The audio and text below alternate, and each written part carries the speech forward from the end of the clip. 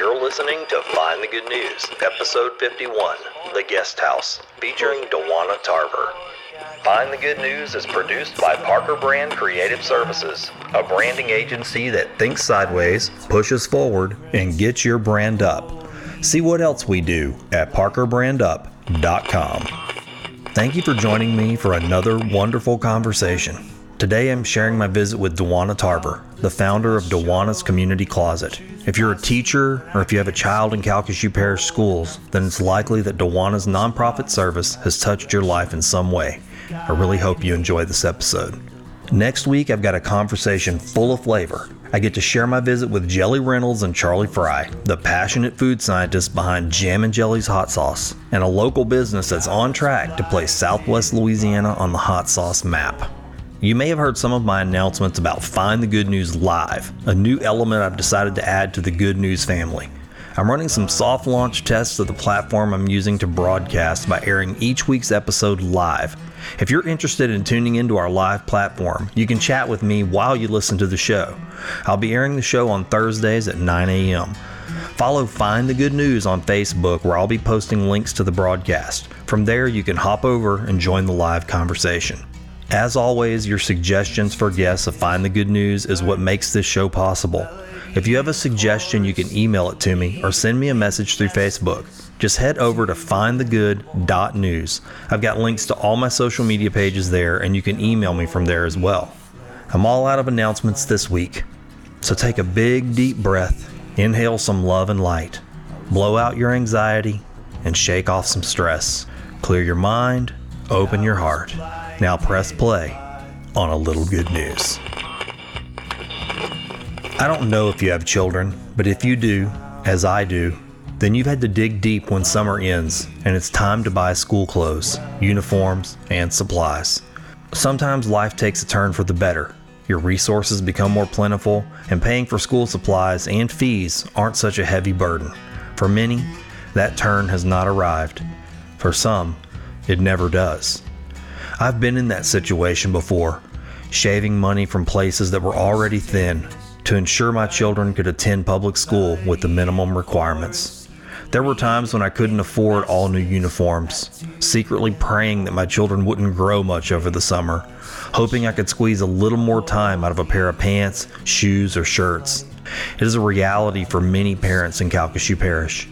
It was this stark realization that motivated Dewana Tarver to take action. That action evolved into Dewana's Community Closet, a nonprofit service that now provides school uniforms, shoes, undergarments, and school supplies to children all across Calcasieu Parish. I'd heard of Dewana's Community Closet before, but I didn't really understand the full scope of the service. So I asked Dewana to come visit me on Find the Good News.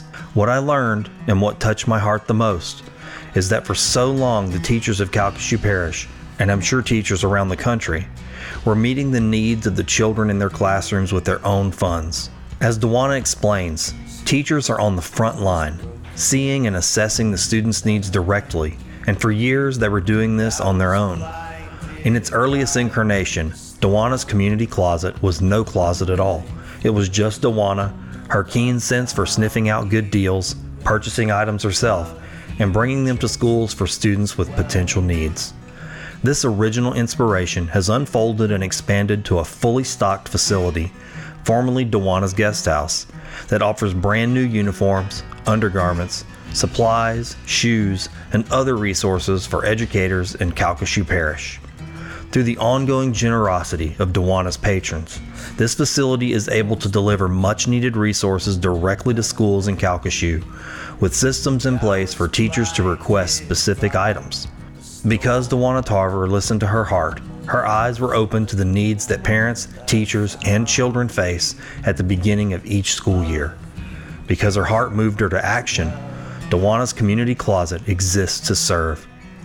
This year, when I went school supply shopping, I noticed that the list was shorter, something I'd not paid attention to in recent years past. On the sheet, it mentioned all the businesses and individuals that donated to help provide the remainder of the school items. On that sheet, I saw the logo for Dewana's Community Closet. My eyes filled with tears and my heart swelled. I knew somewhere there was a father that was in my shoes all those years ago, worrying, shaving funds, not sure how he was going to get everything his children needed. As I meditated on that mystery father, I was comforted, knowing that his burden was made lighter. I am so thankful for Dewana Tarver, and that her goodness and love manifested to meet the needs of so many families in our area. Wake up, it's morning. You're dreaming up a story. I can hear the way it's going, 'cause you're laughing in your sleep on the path to your deliverance, and a holy wall of light pouring through your window. Old news, bad news, fake news. Sometimes you just want to shut it all down and get no news at all. With Find the Good News, I aim to change that by focusing on good people doing good work. I visit with artists, educators, civic and spiritual leaders, musicians, business owners, students, volunteers, and everyday citizens who are using their creativity, resources, and talents to bring hope and happiness to their corner of the world. In each episode, I dig into the hearts and minds of my extraordinary guests. We have street-level conversations about relatable things going on in their lives. Discover the critical life experiences that shape them, the perspectives that drive them, and the fundamental beliefs that are anchoring them to a path of goodness. There's a lot of news in the world. My name is Orrin Parker, and I'm going to find the good. And I love you just as well. Thanks for coming. You're welcome. So where does this air? Well, it actually isn't like the radio. It's all online. Okay. And so with a podcast, it's basically once you load it to where you're hosting it, it gets pushed out to all the podcast platforms, right? So Apple Podcasts, Stitcher, SoundCloud, Podbean. It's really just everywhere. YouTube. You're talking to somebody who knows nothing. Basically, it's everywhere people listen to podcasts. Okay. And then some extras too. Like I upload it to SoundCloud and YouTube because some people listen to podcasts on YouTube. They'll Okay. just play the video, and we don't have a video with it, but we just have like a graphic. And then they'll just play it right there and listen to it while they're at work. Okay. Yeah, and it's actually we got about 10,000 listeners. Oh, that's cool. Yeah, I mean it's Okay. not. I mean, to me, that sounds like a lot. It is a lot for a new show. The Okay. show started last October. Okay. And so it was kind of I guess, an experiment. You know, I for me, it was a personal exercise because there's so much news, right? And it just hits you from all these directions. And I was like, man, it's so easy to just fall down the rabbit hole and kind of get negative and just see all the bad things, because there's a lot of bad. I mean, I don't want to ignore it. But my thought was, well, what if I just intentionally focus on good people doing good things, see what happens? And so it just kind of blossomed into this venture. That's so cool. Yeah, I've enjoyed it. Honestly, it's been really good for me, and I'm finding that it's been good for other people. I mean, I can't tell you what everybody feels, but I mean, the response has been positive. I mean, it's kind of hard to be negative about people who are giving of themselves out in the community. So, can you find podcasts by topic? You can. Okay. Yeah. Actually, if you are interested in podcast listening, I mean, I was kind of new to it. I discovered it by accident up here working one day on a weekend, and I was looking up an actor and a topic that he had heard he had talked about. Well, when I was online looking to hear what he said, I stumbled on a podcast he was on, and I said, oh, I'm going to listen to it. And it just kind of made me go down that hole. And as I went in there, I said, man, there's a whole world in here. If you like listening to audiobooks, which I don't know if you do. I don't. I'm not. See, when I'm in my car, that's my alone time and my Yeah. quiet time, or either I'm on my phone trying to handle stuff I couldn't handle at home. So that's my time. But I'm thinking, like, if I wanted to find like nonprofits to see what other nonprofits were doing, and I could go listen to people talking about them. Totally. Okay, I mean, I will you can look research up. that. You should. I mean, I do that all the time, and I find new things. And what I really find is, especially with subjects like you just said, if I'm interested in a person or even an author, like if I read a book and I'm like, I really like this person's book, I'll go into my podcast app and just search their name. Well, what I found is, I mean, that person has been interviewed by multiple podcasts. And so I get to go actually listen to the person, and they'll talk about the book, and like actually it gets just like another layer to it. I really enjoyed it, and I've learned a lot too. That's cool. And we didn't have anything like that here. Are you from here? I am from here, from Sulphur. Yeah. Okay. Yeah. Where are you from? I'm originally from a little town called Gina, which is in. I know where it's at. Do you? Okay. Yeah. I live there. Say a Jeaner up there. Jeaner. Yeah. That's right. Jena. So it has an R on the end of it. Jeaner. And I lived there until I was 8, and then we moved here. Really? So, yes. That's funny. I'm going there.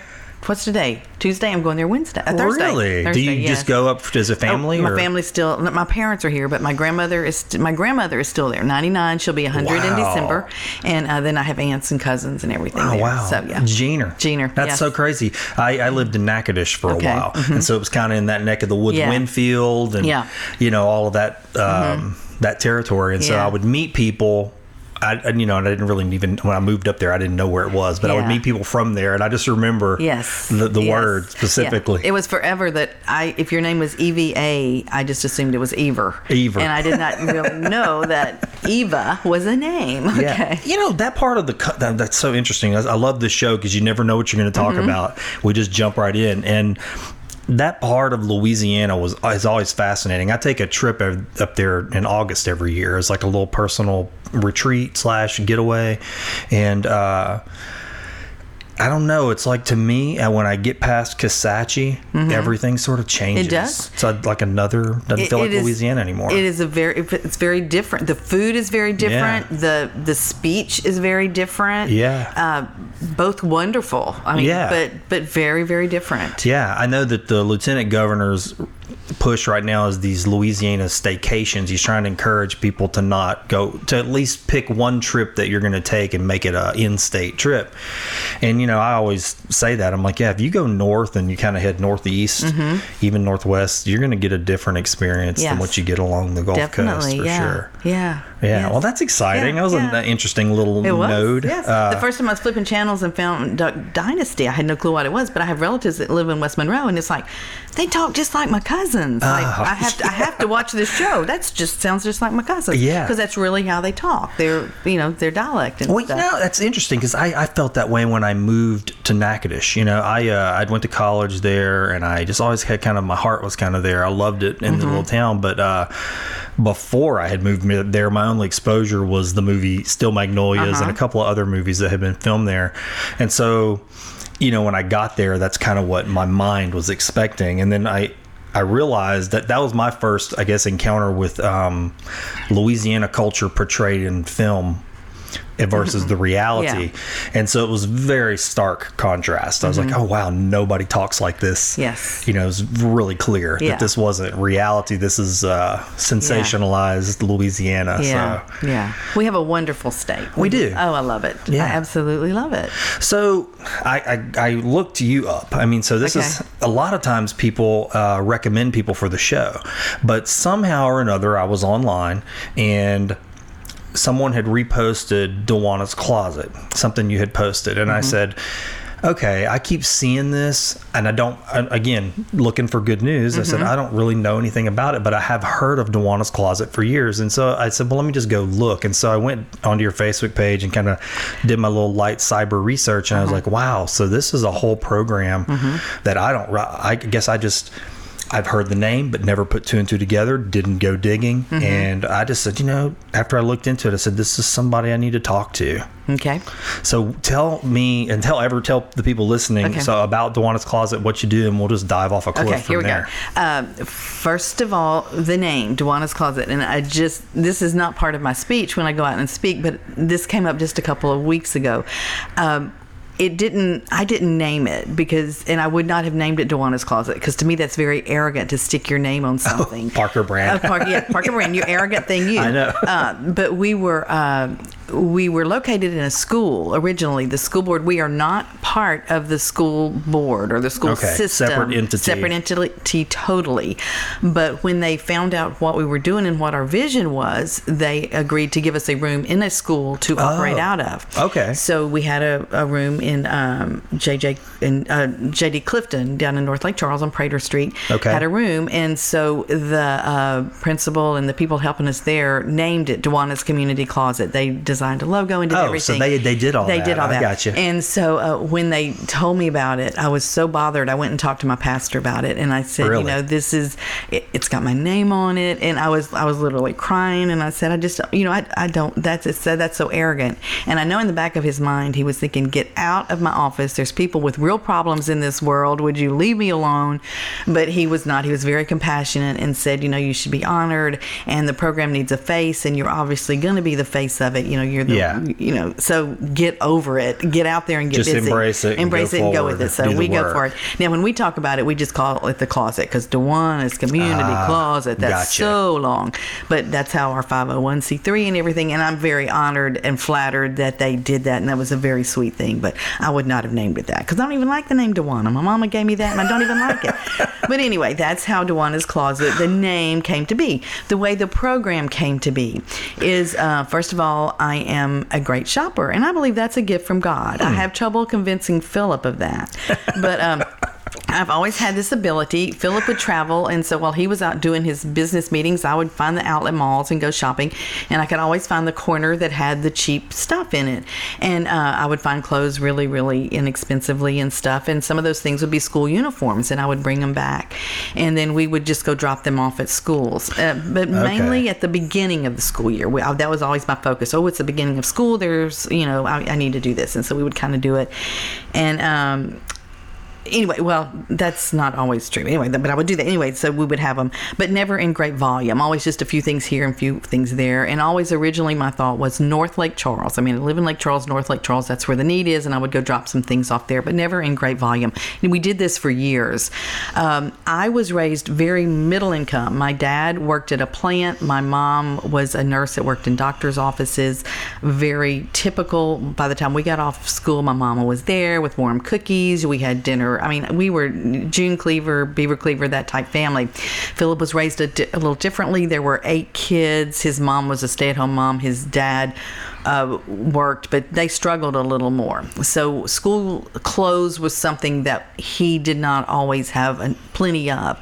And there were actually teachers back in elementary school that bought him clothes back in elementary school. So this was something that he had mentioned to me, but never dwelt on it. It was never a real issue. I knew it, but didn't like linger. Never, because he never, he never dwelt on that, on anything like that, but I knew that happened, so we just always kind of did it. But my shopping got to be more and more and more, and my house became worse and worse and worse with all these piles. And so one year I just told my Sunday school class, I said, I need some help. This is really getting out of hand. And so they came and saw all these clothes, and we divided them all up in sizes and got them delivered. And they were saying, it's kind of like an intervention. You really, really need help. This is getting out of control. And so about that same time is when the principal at J.D. Clifton called me and said, I know you drop off clothes occasionally, but what I really need is underwear. She said, my kids have accidents at school. We don't have underwear for them, and they miss class. Then they have to sit in a counselor's class or something, and these kids are missing class because we don't have underwear. Can you bring me underwear? So I went out and bought underwear, and went to give them to her. And I said, I just kind of I need a place. I need a place where we can set up a permanent place where we can be in operation all year long, and not just this when I find stuff on sale, dropping it off at the beginning of the year. And so she said, sure. So originally she said she had a closet, and then when I started bringing bags and bags of stuff, she said, oh my goodness, let me see. So they ended up more than a closet. So they opened up a room, and in October of 2016 we had our grand opening, and it was very important to me that the first time the public see it be very, very presentable. It not be like a garage sale. I wanted them to say, okay, these people are serious about what they're doing. And we didn't have any. We literally came in black trash bags with everything in it, and we didn't have any display cases. And JCPenney's donated all new racks. Wow! So we were set up. If you go to our Facebook page, there's a video called The Beginning, and it shows how we were set up. And we had, our display racks with all of our clothes by size. Our shoes were displayed. Our belts were displayed. And so the first time that these counselors and teachers and principals and the mayor and they all came in, this was set up very, very professionally.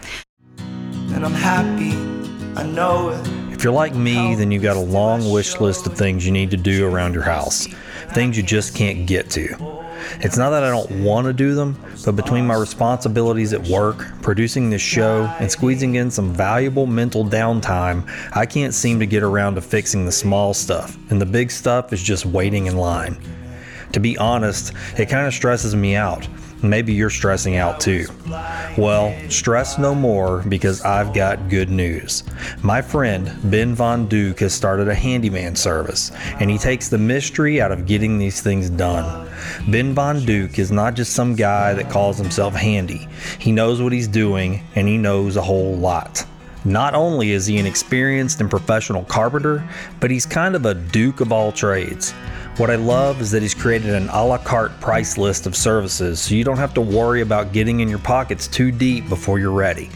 He'll fix your running toilet, install appliances, replace fixtures, install ceiling fans, repair sheetrock and concrete, and a whole lot more than that. Look, I'm not too proud to say this, but sometimes it takes me 3 times as long to fix something because I've got to get online and search videos just to figure out what tools I need.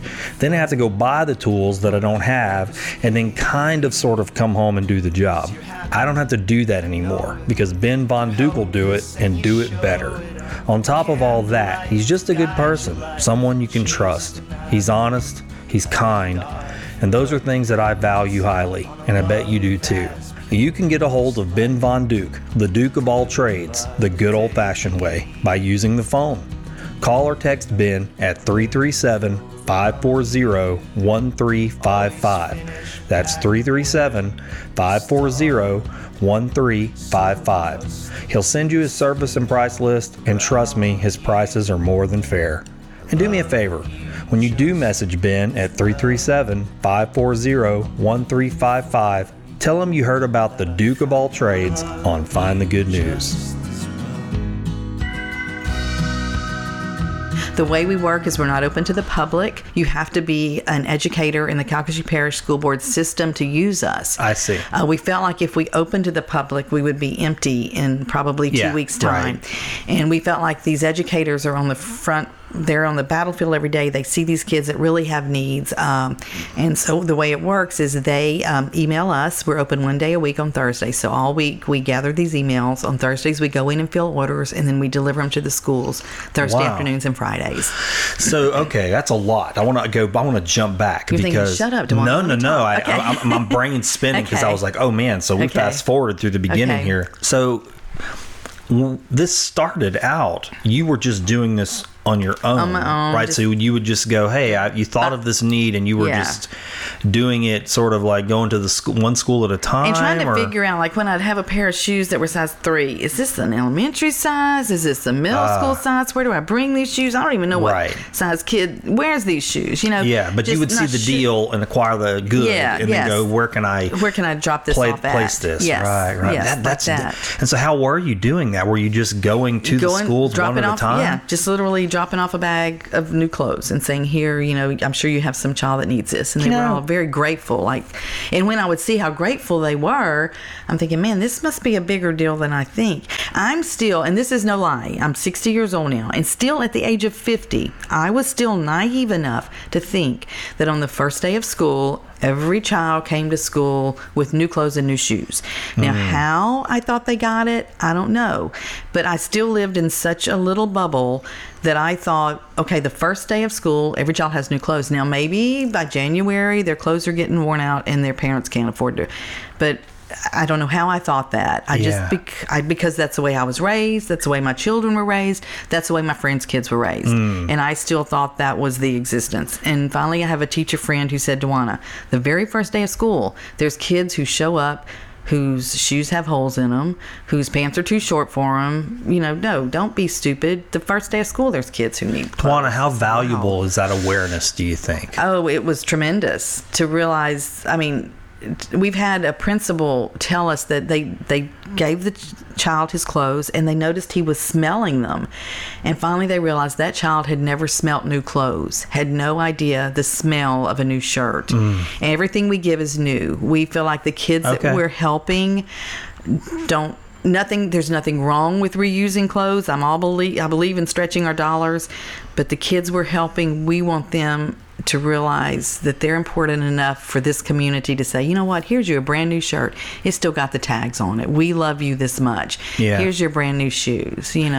We love you this much. It's so interesting, man, how that affects a kid's mind. I mean, and the awareness. I try to teach that to my all my kids. I think that they all have a healthy dose of that understanding, but I don't want them to go through life I want them to go through life realizing that when they do have things, that it's a blessing. It's not something that we deserve. It's something that we're kind of blessed with. We're lucky. A lot of that's chance to be born where that we were born and the circumstances we're born in. That's a lot of it, and that's not something that I had a choice over. Right. And I try to really put that in them, especially with their peers, and go, look, kind of always keep an eye out for somebody with a need, right? I mean, it's such a valuable tool that I hope will serve them, because I mean, in your life, look how it served you to be able to see that. Yes. Now, and the fact that you're teaching your children that at an early age. I was raised in a home that always did for others. I'm very blessed. I mean, my dad was always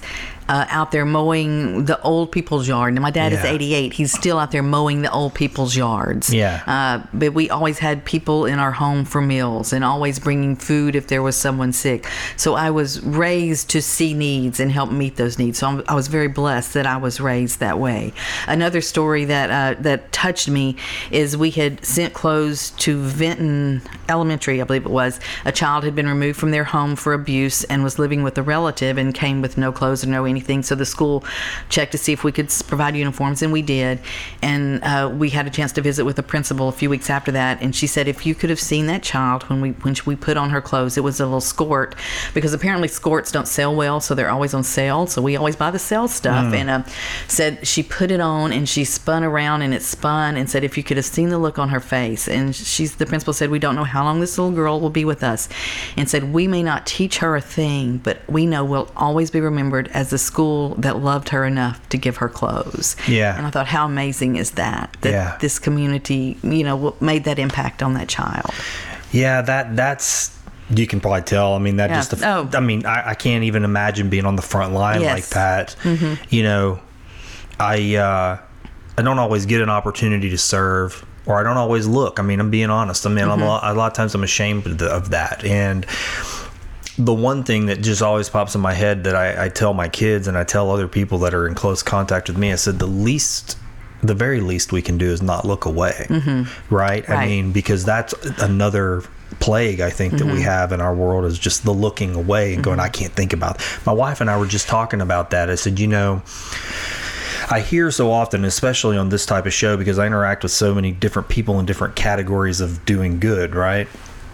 And one thing that I do notice sometimes in different conversations that have generated outside of this circle is serenity is very important to people. People want to feel at peace. They want to have their stability of mind, and they want to say, I don't want to be stressed out. I mean, nobody wants to feel those things. Comfort zone. I want my comfort zone. I like it right here. Yeah. Yes. And we were kind of getting into a conversation about that this morning. I said, I think sometimes apathy can disguise itself as serenity. And I hear that sometimes when I hear someone say, well, look, I get all these problems, but I can't think about that, or my serenity goes away. And that's just one version of that statement. And I'm like, is that really serenity, or is that willful apathy? Because I mean, we're all guilty to some degree or another of going, okay, I can't worry about that. That's somebody else's problem. If I start getting over in there, then mine gets, and what can I do? I'm just one person. Gridlock. Too. Yes. Yeah. What can I do? Do you ever feel that? Yeah, I do. I did. And one of the things that I think, if God would have shown me to start with what I was going to see, I would have just balled up and gone to bed. It's like, can't do it. So big. It was so big. And when we started, because I knew it was going to start, but I hadn't really told except my little core group, and which is mainly made up of retired teachers. My board of directors, there's 9, and 6 of them are retired teachers. And we were going down and working and everything, but then I made it Facebook official. Once you make it Facebook official, it's official. Right. And so we did our post and everything, and I remember laying in bed that night and thinking, okay, I have just promised to provide underwear to 35,000 children. Wow. That's pretty scary. But within a few days, we had received a call because I'm still thinking North Lake Charles, that's where I'm going to be working. You know, that's where our place is. God's planted me there. That's where the need is. I'm still thinking, I know what's going on. Within a few days of that Facebook post, we received a call from the school closest to my home, which is St. John Elementary. You can almost see the sign from my house. And they said, we know what you're doing. You're not open yet, but we have a child who needs shoes. Can we come get them? So, of course, we said yes. They came. They called us 3 days later and said the parents sold, S-O-L-D, the shoes we got from you. Can we come get another pair? If we can, when the little girl gets off the bus, we'll put on her good shoes, and when she gets back on the bus, we'll take off her shoes. And I'm thinking, okay, that's close to my house. That's not what I was expecting. Also, before we opened Prien Lake Elementary School, which is, the rich school, that's people's perception, the rich school, they contacted us and they said, we have a student that we're bathing every day so that child won't be made fun of. If you could give us a couple of extra changes of clothes, then we could wash them, and it would make it easier on us. And I'm thinking, okay, God, I get it. I think I know where my mission is. It's in North Lake Charles, and all of a sudden, 2 schools within 2 miles of my home, you have shown me, okay, girl, you don't have a clue. You don't have a clue what you're in for. Yeah. And it has truly been, I can say, the need is truly across the parish. It is not in one part more than the other part. There is not a school in the parish. Now, I will have to say probably T.S. Cooley, which is the magnet school in Lake Charles, probably has the least of any of the schools. It's a very unique situation. But other than that, every school in Calcasieu Parish has these needs that we see. There's not a school that doesn't have them. And that's one of the things that I was not prepared to see. And I have seen. It's interesting. I mean, I have so many thoughts and feelings just kind of running through me right now. I mean, just these 2 stories, just those little things. I have this, been like this since I was a kid, and I used to think of it as a problem, but I've come to just lean into it. And it's like whenever somebody starts telling a story. There's that was my water bottle popping. Okay. Somebody starts telling a story of somebody suffering. Then I'm going to use that word. I mean, suffering, don't mean like, suffering has different levels. Yeah. But when somebody starts telling a story about that, it really just, I don't know, I visualize it. I can't help but like almost put myself in an observer role, like as if I'm just watching these teachers, as you're telling these stories, and it just really gets inside my heart. I mean, how valuable are the teachers to your work? For years, I think these teachers have been doing this, and I didn't know. I mean, I had no clue that these teachers were seeing this every day, that they were trying to meet these needs every day. And I think when we talk about us becoming blind to needs or not looking, they almost had to be able to function, because there's no way a teacher financially or emotionally can go out and meet all these needs. Right. And so they almost had to blind themselves to a lot of these needs. After about the first year, and I went and met with Mr. Brookhouse down at the school system, he said, you know, Dewana, we're going to have to completely retrain our teachers. He said, because for the first time in the history of this parish, there's no teacher in this parish that has to buy a pair of underwear when she sees it needed, or a pair of shoes when they see it needed for a student. They don't have to do that. All they have to do is shoot off an email. When they run out of pencils in their class, all they have to do is send out an email, and those things are going to be there, because now we've gotten into supplies. Oh, okay, that was what I was going to ask. Supplies, we've gone there now. He said, never before have these teachers had that. He said, so you've completely we've got to retrain them. All of a sudden, all they've got to do is teach and love. That's what we're telling them as a parish now. And it's so neat to do that. And I had a teacher come and tell me, she said, we were sitting around the other day talking, because I guess that's all teachers do. Not really. That's not what all teachers do. She said, we were sitting around talking, and she said, it's like, since this program has started, we feel more respected than we have ever felt. And I think when I go out and speak, I raise awareness of, did we realize that these teachers were trying to do this? And, the teacher would tell me when she would see a child, the first thing she would do would go to her own child's closet and see if there was something that maybe she could pass down from her child's closet. And if not, she would call her relatives and say, do y'all have a coat in this size? And if not, then she would try to go to a store and find something that she could afford to buy to put a coat on her student. And these teachers, that was just a way of life for them. That's what they did, is they tried to provide not only for their families, but for their their students' families. And so now we as a community have stood up and said, teachers, you don't have to do that anymore. We've got your back. We're going to take care of you. Where did the funds come from to purchase the goods now? I mean, you were doing that out of your own pocket originally, right? And when we started, and I tell this as a joke, but it's the truth, Philip gave me $25,000. And he said, if I'm going to give you this because I know it's very important to you that when it opens, it looks stocked and it looked fully funded. And so I joke, and he gave me 25 and I took 35, and that's the honest to goodness truth. And I hoped he wouldn't notice the 10 extra, but he did. But anyway, so we spent $35,000 of our own money to buy the stuff, and we shopped very smart. And it was in October when we opened, so by that time all the school clothes had gone on sale, and so we bought everything on sale and used coupons, did everything we could, and stocked it for $35,000. And since then the community has totally funded it. The community as in Calcasieu Parish, individuals. Yes, okay. It is so cool.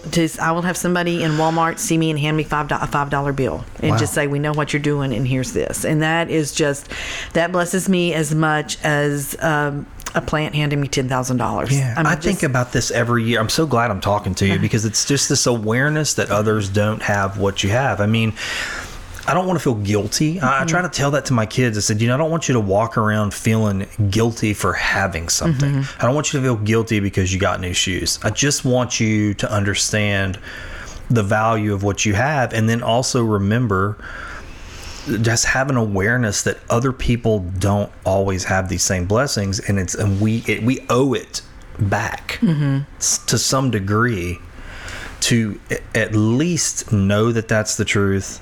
And then when we have an opportunity to help. Right. And I think that's so important. It's so important to just have that awareness, just to begin with that. And I'm happy, I know it. I'm helpless. Look, as much as I enjoy talking on Find the Good News about making a change, I'd be less than honest if I didn't admit that change is hard sometimes. I should get more quiet time. I should exercise more, walk more, sleep more. And the one thing that I know I should do, without a doubt, is eat better, healthier, and fresher. But there's a wide berth between knowing something and actually doing something about it. I love to cook, but just like those other should do's, I don't always make the time. This is where I have to tell you about Fresh Fuel, because it takes procrastination out of my way. Fresh Fuel is a fresh take on getting healthy, wholesome, and satisfying foods in your life as a kickstarter to critical change that lasts. When you sign up for a Fresh Fuel program at thefreshfuel.com, you'll find tiers for your specific level of can't get up and go. I know I found mine. My friend and founder of Fresh Fuel, Megan Abraham, wants to do one thing and one thing only. She wants you and your family to eat healthier, delicious, home-cooked meals. That's it. With Fresh Fuel, Megan has taken all of the I can't do it out of putting better meals in front of the people you care about. And she's quick to remind that one of those people should include you. Go to thefreshfuel.com and choose the program that's right for you. Megan provides you with the recipes, supply lists, links, videos, goals, and very important here, access to the Fresh Fuel Facebook group, where you can connect with other Fresh Fuelers, real people just like you and me, making the same journey. What I love most about meal prepping with Fresh Fuel is that you don't have to do it alone. Megan is right there with you every step of the way, making the same changes you are. Fresh Fuel isn't a diet. It's a life change for those of us that just have trouble changing. Since I signed up for Fresh Fuel, I'm cooking more, eating better, and honestly, I'm feeling better too. I believe in Fresh Fuel so much that I asked Megan to offer Find the Good News listeners a chance to try it out at a discount. Just go to thefreshfuel.com, select one of Megan's signature programs, Fresh Fuel 28, the 28 Plus, or the 28 Pro plan, and then enter the code Good News to get 10% off your program. That's 10% off a Fresh Fuel signature program by visiting thefreshfuel.com and entering the code Good News. Fresh Fuel has been good news in my life, and I'm betting that thefreshfuel.com will be good news for you too.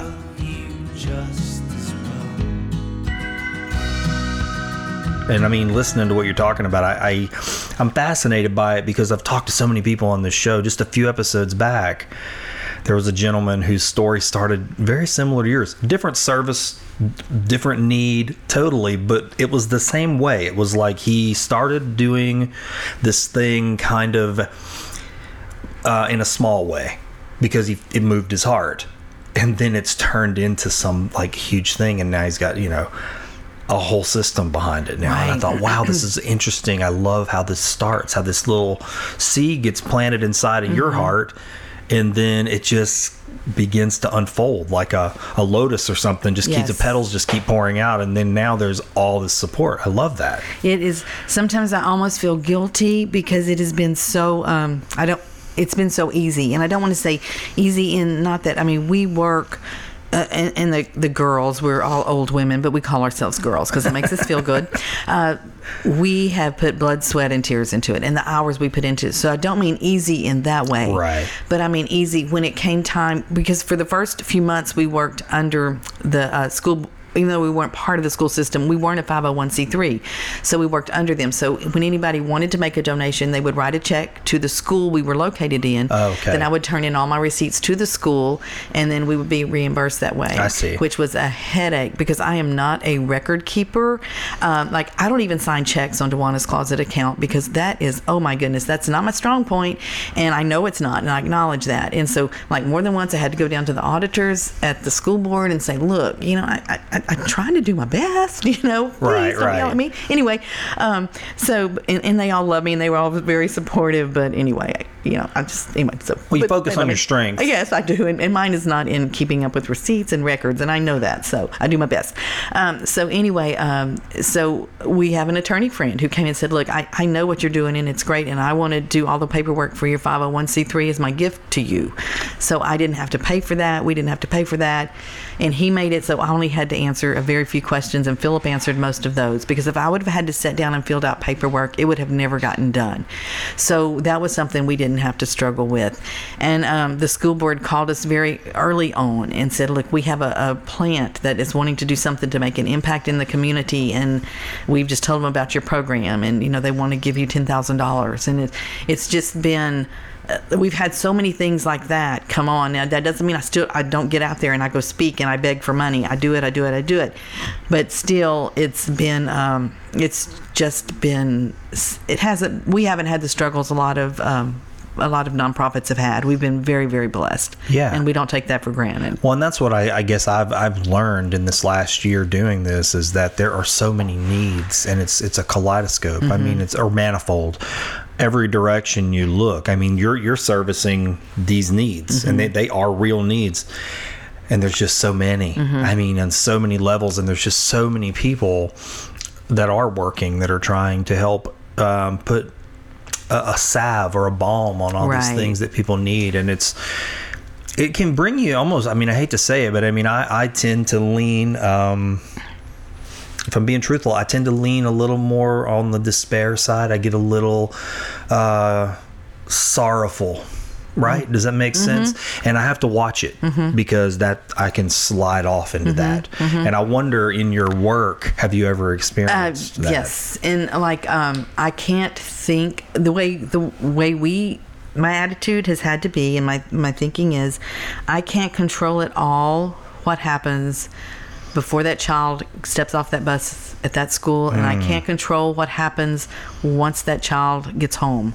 All I can do is make those few hours at school the very best possible, and I can give that teacher every opportunity she can to love and impact that child. I can remove as much worry from that child as, even Philip says that there were times that he sat in class and he knew he should be concentrating on that teacher, but he was concentrating on the clothes another child had on that looked different than what he had on. And that his shoes weren't quite like everybody else's. And instead of concentrating on what he should have been. And I just want that child, when they step off that bus, to not have to try to hide their shoes or hide the stains in their shirt, to just be able to, flop around like every other kid until the bell rings, and then go in, and when the teacher says pull out your pencil, not have to like shrink down again because they know they don't have a pencil, to be able to pull out that pencil. And when that teacher looks at that child, I don't want her heart to break because she sees the big hole in the shirt.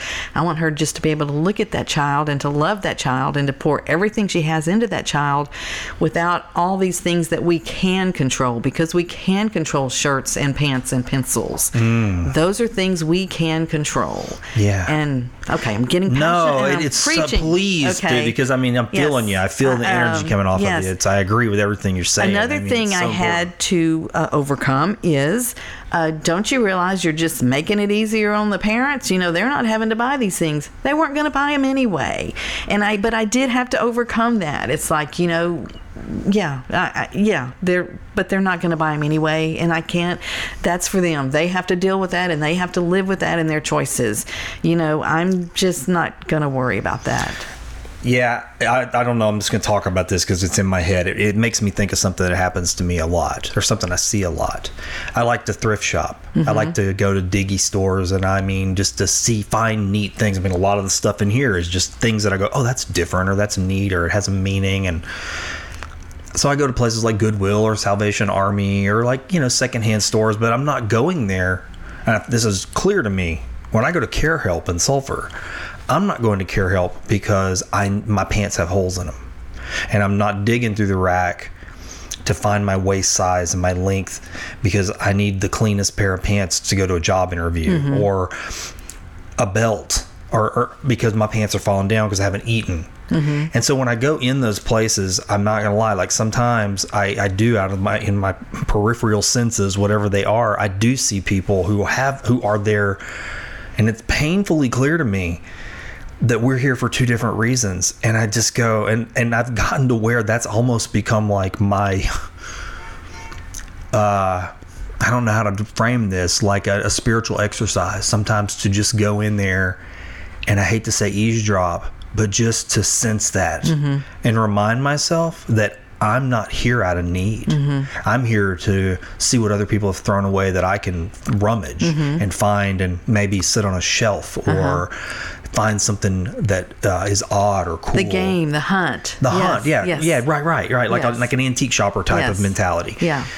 But there's other people, and I watched it the other day. I was in there, and I watched a father with his child, you know, trying to find clothes to fit his little girl, and it was tense. And it was almost like you could just sense the survival mode of the whole thing. And it just, you know, I think it's, again, I get back to awareness, how much value is there in awareness. Sometimes it makes me feel guilty for having resources or not using them better or squandering them on luxuries. I don't know. It's just something that it scratches at my brain a little bit. You know, and listening to you talk about that, I think about it, and the word that I keep thinking of is like the bleed. Like, I wonder how hard that is, you know, and you really did illustrate it really well to not bleed into these other territories, you know, when, you know, once you sense that a child isn't being provided for, they don't have shoes, they don't have clean underwear, they don't have even toiletries, their hair is not combed, they haven't taken a bath, whatever it may be, you can slide off into this sort of play that forward and go, well, what else is going on? Right. You know, are they fed? Right. You know, is there even a parent at home? And you just, and where do you stop? Sometimes I had an elementary school tell me, you know, there was a 7-year-old girl that was getting herself ready for school every morning because her mom had to be to work early, and she would forget to put on underwear. You know, and so we sent underwear to the school so that when she would get there with no underwear, they had underwear to put on her. And this was a mom that was trying to work, but she had, you know, and the little girl would get ready, and the mom was doing the best she could do. One of my very favorite stories is one of the rural elementary schools here in Calcasieu Parish called us, and they had a little boy in kindergarten that had TT'd on himself, so he was being raised by a single dad. They called the single dad and said, you know, you need to come bring us some clothes so we can get him back in class. And the dad came and said, I'll have to pick him up. This is his only uniform. He has one, and so I have to bring him home. So the little boy missed the rest of the day out of class again. That's what we don't want these kids. We want them in class. And the school called us, said, this little boy comes to school clean every day. We had no idea there was any issue in this home, or much less that he had one uniform. So here was a dad, single dad, doing the very best he could do, keeping his kids spot spot and span. Spick and span, keeping his kid clean. Anyway, so we sent the 2 complete new sets of uniforms, new shoes, new underwear, everything. But here was a dad not asking for help, didn't want anybody to know he needed help. But anyway, we were able to help that. So it's not always those with their hands out. Sometimes there's just people out there like that, and so we were able to meet that need. That's one that makes you feel good about. One of our things, once the money came in and we felt that we were pretty secure funded for our clothes, then that's when we got into the supplies. We said, okay, we've got the kid. He looks good. He feels good. He goes, sits down in class. And then the teacher says, okay, pull out your notebook. He doesn't have a notebook. All of a sudden he shrinks down again. He feels like, okay, I'm different. I'm different. So that's, okay, we want this kid to have a notebook. So we got into that. So not this last school year, but the school year before, when it ended, well, in April, I think we called down to Mr. Brookhouse. I laughed that he's going to block my number because I always call him with these weird questions. And I said, how long? I know that the principals send y'all their list and y'all approve it and then send it back to them, and they give it to the parents. From the time the principal sends it to you and you approve it and the parents see it, how much time is there? He said about a month. And I said, okay, I would like you to give us that list, and in a month's time, we want to see how many of those things we can get donated, and then y'all take them off the list and the parents don't have to buy them. We collect the money and buy the stuff and get it to the schools. And he says, okay, we'll see. So anyway, they did it, and we raised $130,000 in a month. Wow. And that was things that those families didn't have to go out and buy. Those teachers didn't have to go out and buy. And when they got to school in August, the teachers got there, those crayons or pencils or whatever were there. And it worked so well that this year they got us the list in January, and we raised we reduced the list by $263,000 for every elementary school in the parish. The whole list was $591,000, and we were able to reduce it by $263,000.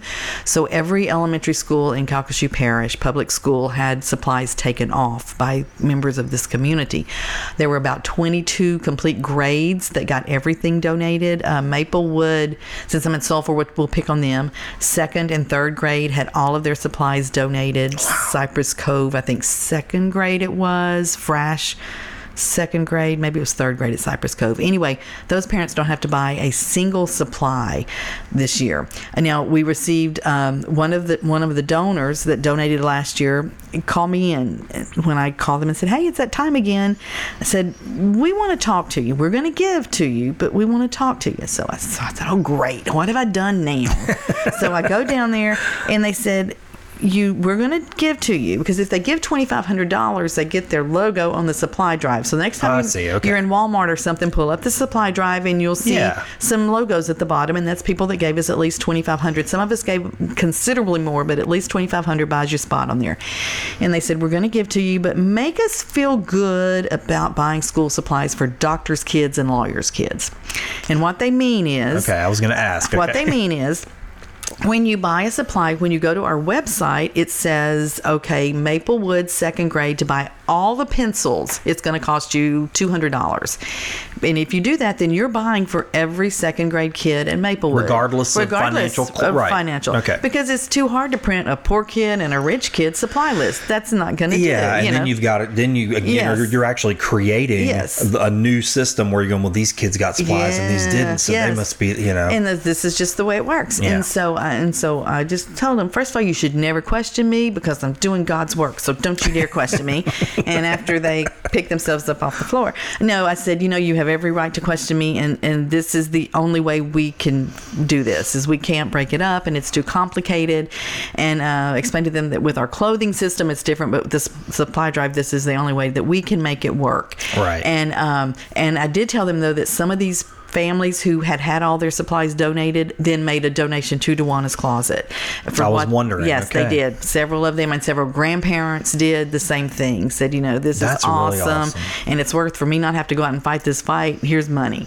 And anyway, so we don't mind being questioned, and sometimes we don't know the answers, and we'll try. But I thought that was a very legitimate question, because we do. Yeah. That's a good question. It is. But that's the way we run the supply drive. Is if a supply gets bought, it gets gets bought for every single family in that. And there's a lot of middle income that can use help too. We received an email from a teacher, and she said, I was really dreading. She said, I'm a single mom and I'm a teacher and I have 3 kids. And she said, I got to tell you, I was dreading seeing those supply lists. And she said, when I pulled it up and saw the size of them, she said, we won't know the pressure that was off my shoulders when I saw that. And I just appreciate what you do. Yeah. And then we got an email from a single mom of 3 daughters and a set of twins. And the twins were in a class that got all their supplies donated. And she said, you cannot believe the difference this has made in our summer. And she said, I would like to find some way that my girls and I can come donate some time and help you with a project to thank you for what you've done.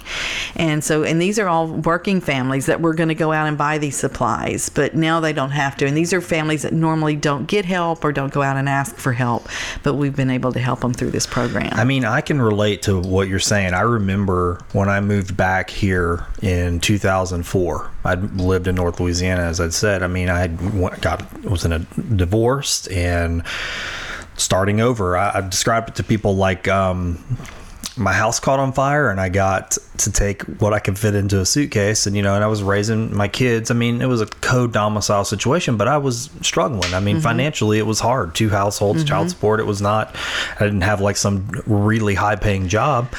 And I remember that feeling. And I did a lot of things that I recall that, it was very humbling. Like, I was talking about this with somebody not on this show, but I remember being signed up for Angel Food, and like splitting a box of Angel Food with somebody else, and that was it. It was whatever came in that. Or when school supplies, I remember going to Goodwill and trying to find clothes that were in good shape. And I remember dreading the school supply list and just saving for little slivers of my payday, whatever I could, hoping I would have enough, and then like going, okay, well, I can't get everything, but maybe after school starts, I can get this thing and maybe this binder and that. And I think it's easy to forget that there are people out there that are living off of the shavings or providing for their children off of the shavings. That story about that dad, it wasn't exactly that, but I remember having 2 or 3 uniforms and going, okay, for a full school week, 3 uniforms is not going to make the whole week. And if you're working and just trying to go home, wash, get it done, make sure that, that they didn't look like that they had need. Yeah. They didn't go to school looking like they had need, but there was a type of need. Maybe not that extreme, but I get it. And so that was a long time ago. I don't forget it. And just, I don't know, hearing what you're doing, God, just really those little things like that, taking that load off of those people out there that are just shaving along, just trying to do good with what they've got. Well, that's what it has just grown into so much more than buying underwear. That's when we started. That's really what we thought we were doing, but it's grown into so much more. We wrote the 501c3 to include clothing, supplies, and food because we wanted not to lock ourselves in. Food is something that we have not gone into because first of all, we don't have the room. We've now moved out of the school into we had a guest house, and we've converted that totally now into the closet. Oh wow. It takes up the whole thing. But we had our first school contact us and told us it was in South Lake Charles. Here again, God's showing me this is, within throwing distance of your house almost. 12 kids that they felt went home on Friday and probably didn't have food until they came back to school on Monday. This is in Calcasieu Parish. This is not in Africa. This is in Calcasieu Parish. And, is there any way we could help? And so my parents attend a small church very close to that school. And that church had come to me and given us a donation and said, we would like to work with you in some form if you ever have an opportunity for us to. And so I went to that church. And so now for 2 years, that school is up to 22 kids this year that they feel is in that same situation. So every Friday, they bring. Now y'all do that in Sulphur. Care Help has a wonderful program, blessings. Right? Yeah, that's why I was going to ask if y'all had ever. Yes, it's the same. We don't really have that program that I know of in Lake Charles. Anyway, so my parents' church now has partnered, the Nazarene Church there in Lake Charles has partnered with that school and has provided for those. S.J. Welch and Barb have both started food banks on site for their students that they feel like go home on weekends that probably don't have food.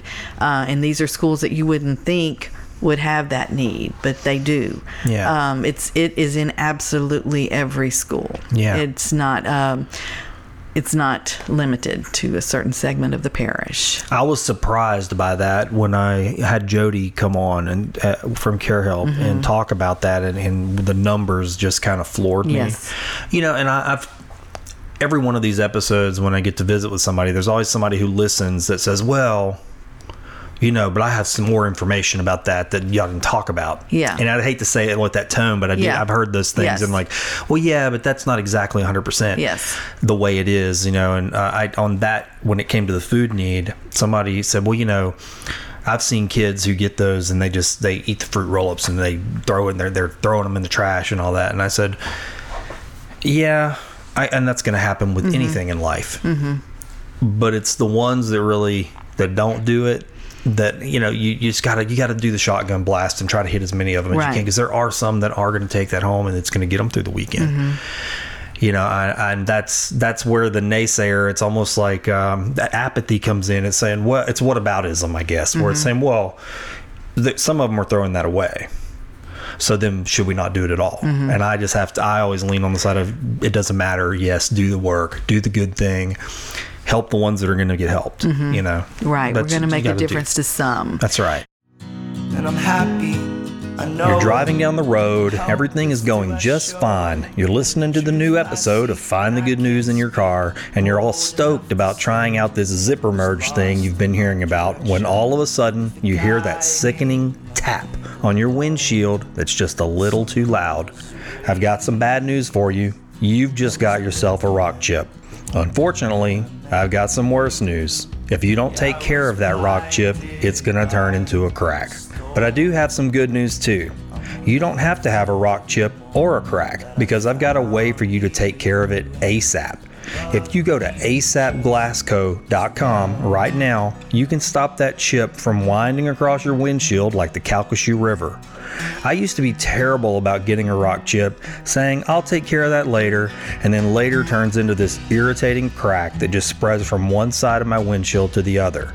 I should have taken care of it ASAP by scheduling a repair with ASAP Glass. ASAP Glass is local, right here in Sulphur, Louisiana, and they're mobile.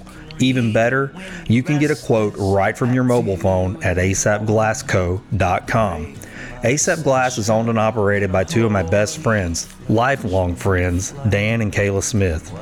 Dan the Glass Man will make sure his team of glass technicians gets to your job ASAP and make sure it's done right so you can keep that windshield crack out of sight. If you do get that rock chip and you don't take care of it ASAP, that's okay. ASAP Glass does complete windshield replacements. Remember, ASAP Glass is mobile, so you don't have to worry about finding time to drop your vehicle off at their shop. You get your quote at asapglassco.com. Make your appointment with Kayla, and then before long, an ASAP Glass van is on its way to your location. That's it. I know you're probably looking at a rock chip right now. Don't wait. Take care of it ASAP. Go to asapglassco.com on your mobile device and get a quote. That's asapglassco.com. And make sure to tell Dan and Kayla you heard about ASAP Glass on Find the Good News. We're trying to find better ways to do things. One of the things that we're stressing, we did it last summer again this summer, is the different groups and churches have the big events where they invite people onto their campuses and they give the kids a backpack full of school supplies. Well, we've realized after talking to teachers that those kids show up on the first day of school with nothing but the backpack, because as soon as these kids get home, they take everything out of the backpack and they play with it. They cut up the paper with the scissors and they color and they do all that. But they know where the backpack is the first day school starts. So they grab that and run off to school. And so we're encouraging organizations to still have your events and still give the kids the backpack, because that they show up with. But please get those supplies directly to a school. Choose a school and get it there. And so, let's be smart with the money that we're spending. Sure. And that's one of the things that we're doing. And I was meeting with the Westlake mayor and his secretary last week, and we were talking about the food issue. And I was telling him, probably if all these other schools have kids that need food, your schools do too. And she was just telling me about a church there that does a feeding program, and they give the families big boxes of food. And here lately, the families haven't even been showing up to pick up these boxes of food, and what a shame that is. And it's true, some families are even too lazy to go get free food, and that's a shame. But maybe if that church could redirect the money that they're spending and just say, okay, we're going to give it directly to kids, we're going to put it in those backpacks. So, let's be wise with how we're spending our money. And if our program isn't working the way that we are doing it now, then let's find another way to get that food home. And maybe it's not expecting that mom and dad to get in the car and come down here. Let's put it in the backpacks of these kids. Let's be wise with what we do. That kind of touches on a subject I'm just curious about. Have you ever experienced anybody that just refuses to help? We had one middle school that refused to let their children bring home food. Okay. And the child would stay at school on Friday and eat all the food. Oh. Eat all the food on Friday because they couldn't bring it home. Oh, the school wouldn't let them bring it home? No, the parents wouldn't. The parents wouldn't let the kid bring it home. Right. So really? He would take it, get it on Friday, and eat it all before he left. Wow. Yeah, that's the only one we've had any issues with. Yeah. Have you ever had any schools that have been apprehensive to the program? Oh, no. Open arms. Open arms. Absolutely. Now, we got... It started off so slow. We opened on that grand opening day, and people came in and they took the stuff. There were a lot of questions like, if it doesn't fit, do I have to return it? And we said, absolutely no, you keep it at your school because you'll have another child that needs it. I see. We keep records of everything we give out, and that's so we know where we're sending stuff and what sizes we send the most of, just kind of to help us. But it was really busy the first day, and then after that it wasn't busy. We went several weeks with like almost nobody. But because I'm not a teacher, I didn't realize that every Thursday teachers couldn't just shut everything down and run down there. I mean, that's really what I thought in my head was going to happen. Gotcha. Okay. And so finally Bell City sent me an email and said, can you inter-office mail? We need these shoes, we need this size, can you inter-office mail them? And I shot back my email and I said sure. So I asked the girls, it was on a day we were working, I said, hey, what's inter-office mail? And they said, well, that's where you send it down to central office, and they have these little boxes, and you put it in there, and somebody from the school comes and picks it up. I said, that's the coolest thing ever. So I sent out this email to all the schools and said, we now inter-office mail. So then like our orders went, we were like Amazon. Yeah. And so we went through our first summer. Well, our first summer we do giveaways. Like we've accumulated all this stuff that teachers can use. So we listed it on our Facebook pages, and teachers want it. And so we were bringing boxes and boxes and boxes of stuff down there to inter-office mail. And my son is on the school board. And so one day he called me, he said, Mom, what's your delivery system? And I said, well, we bring it down to the central office and we inter-office mail it. He said, oh, okay. He said, well, I was talking to Mr. Brookhouse today, and he was telling me how wonderful your program is, but y'all kind of needed to work on your delivery system. And he said, Mom, you can't do that because you're not part of the school board. You can't use inter-office mail. And I said, that would be just like if you needed to send something to Sam Houston High School. You had a letter, so you ran down to the school board and gave them your letter. I mean, you can't do that because you're not part of the school system. I'm not in the system. You're not in the system, and I'm not in the system. And I wasn't just bringing them one letter. I was bringing them boxes and boxes of stuff. So anyway, I said, you know what? I'd never thought about that. And so anyway, so what we do now is we have delivery drivers that come every week on Thursdays and pick up our orders, and these are all volunteers, and deliver them to all the schools. Okay. And so that worked. Now, last year when we did our supply drive and we raised $130,000, I didn't realize how many boxes of crayons and how many boxes of pencils that was.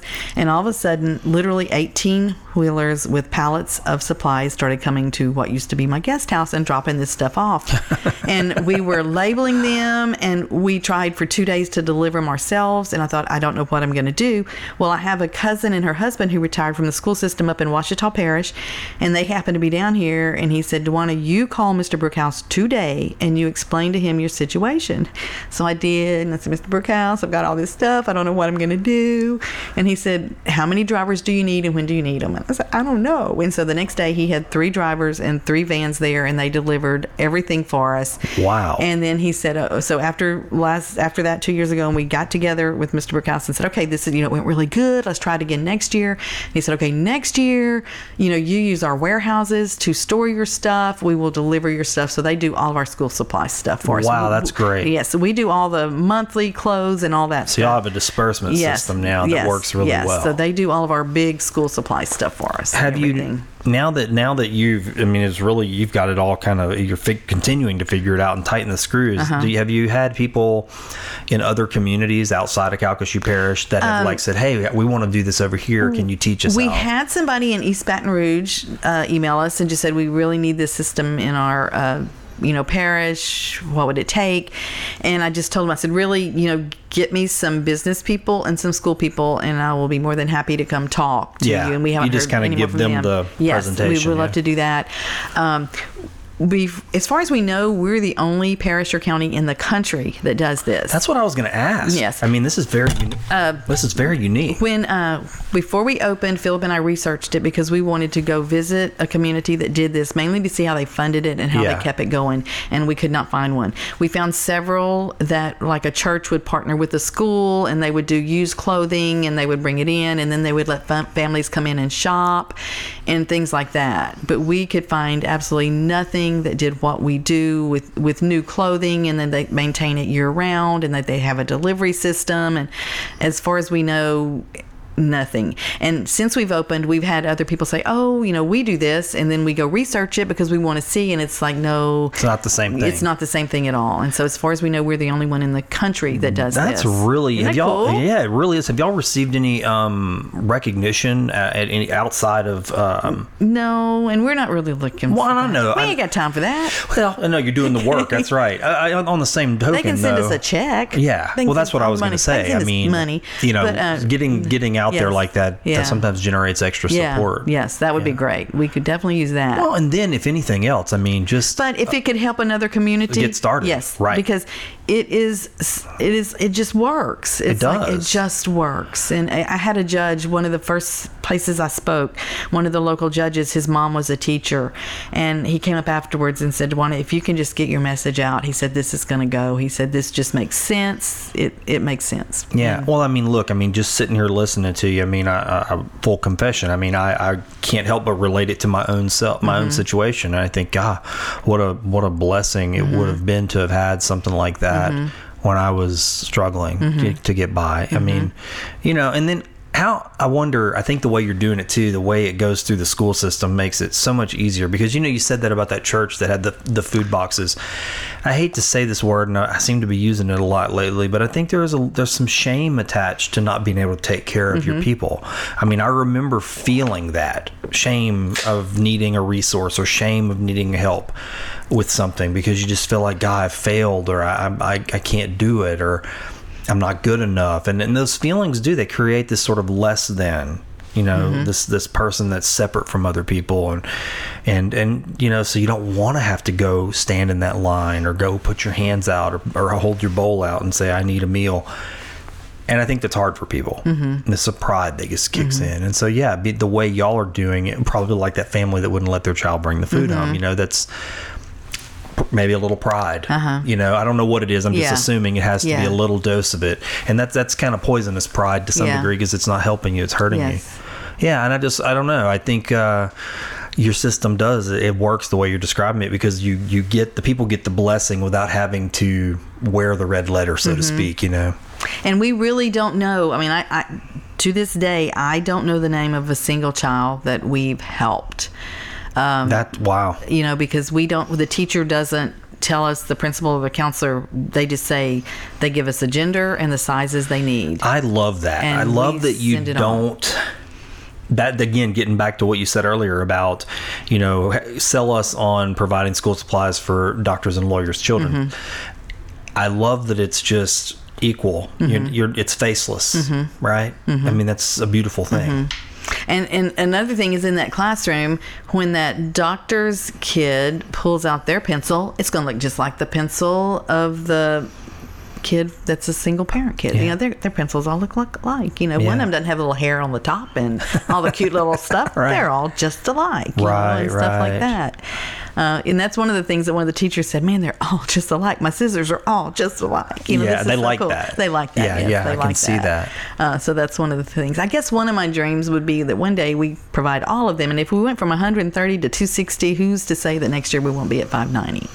That's incredible. Isn't that cool? I guess I didn't realize. I mean, it's so. I know you didn't like the name Dewana's Closet, but because the name, it's crazy. It just implies like a little space and a little closet where maybe there's some stuff. And I mean, it doesn't really portray. I guess I think of like, I don't know if you know anything about like Doctor Who, you know, but he's got the little phone booth. Yeah. Yes. Okay. Yeah. But you know, on the outside it's a little phone booth, but when you open it up, it's a big spaceship inside. You know, it's huge, and it makes me think of that. Like you open this little door, it's so humble and simple. But inside is this wonderful. Well, that's why when people come to our facility and they open it up and there's like, this is like a store, because here's our room with all our pants, and there's a room with all our shirts, and there's a room with all our underwear, and then there's a garage with all the supplies. It's like, wow, this is legit. And it's like, yeah, this is really legit. It's here to stay. So what's your main vehicle for like getting your mission out there and your message? Is our Facebook page has been tremendous. We have like 4,500 followers. Wow, that's healthy. And it is, because I keep thinking, okay, I need to take a class to learn how to do this stuff, because I've not taken any classes. I haven't taken any classes on fundraisers. I haven't taken any classes on social media. And it's like, I need to do that, but I don't have time to do that. Sure. That's a lot of work. It's a lot of work. Yeah. But if we raise $263,000 for school supplies and I have $4,500 followers on our Facebook page, maybe I don't need to take a class. Maybe I just need to keep working. I don't know. It sounds like it's growing. It's done really well. You started at about, what, 2016? 16, yeah. We're a little less than 3 years old. Yeah. We'll be 3 years in October. But I know that we can do more, and I need to do more. But anyway, so really, I guess Facebook has been our biggest way to get our word out. And then I go out and speak to raise money. I speak to anybody that will let me speak. Okay. So I speak in churches. I speak at Rotary clubs. I've spoken. One of my favorite ones is I spoke to a group of 5, and one of them fell asleep. But at the end, they gave me $300, so I didn't care.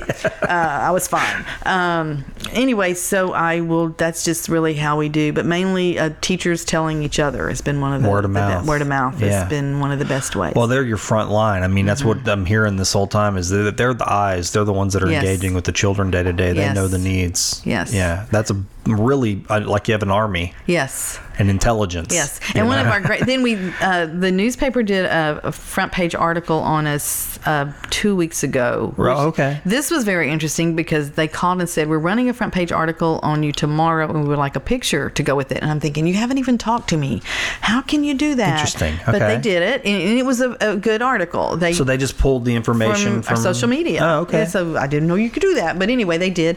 But it was on our project with the chairbacks, which I don't know if you know that whole story. No, please tell me. Okay. Chairbacks are these things that fit on the back of a child's chair, and they put their books and things in them. Right. Well, 2 years ago, we realized, okay, when you walk into a class of 20, 2 kids don't have chairbacks. Those are the poor kids, and again, they feel different.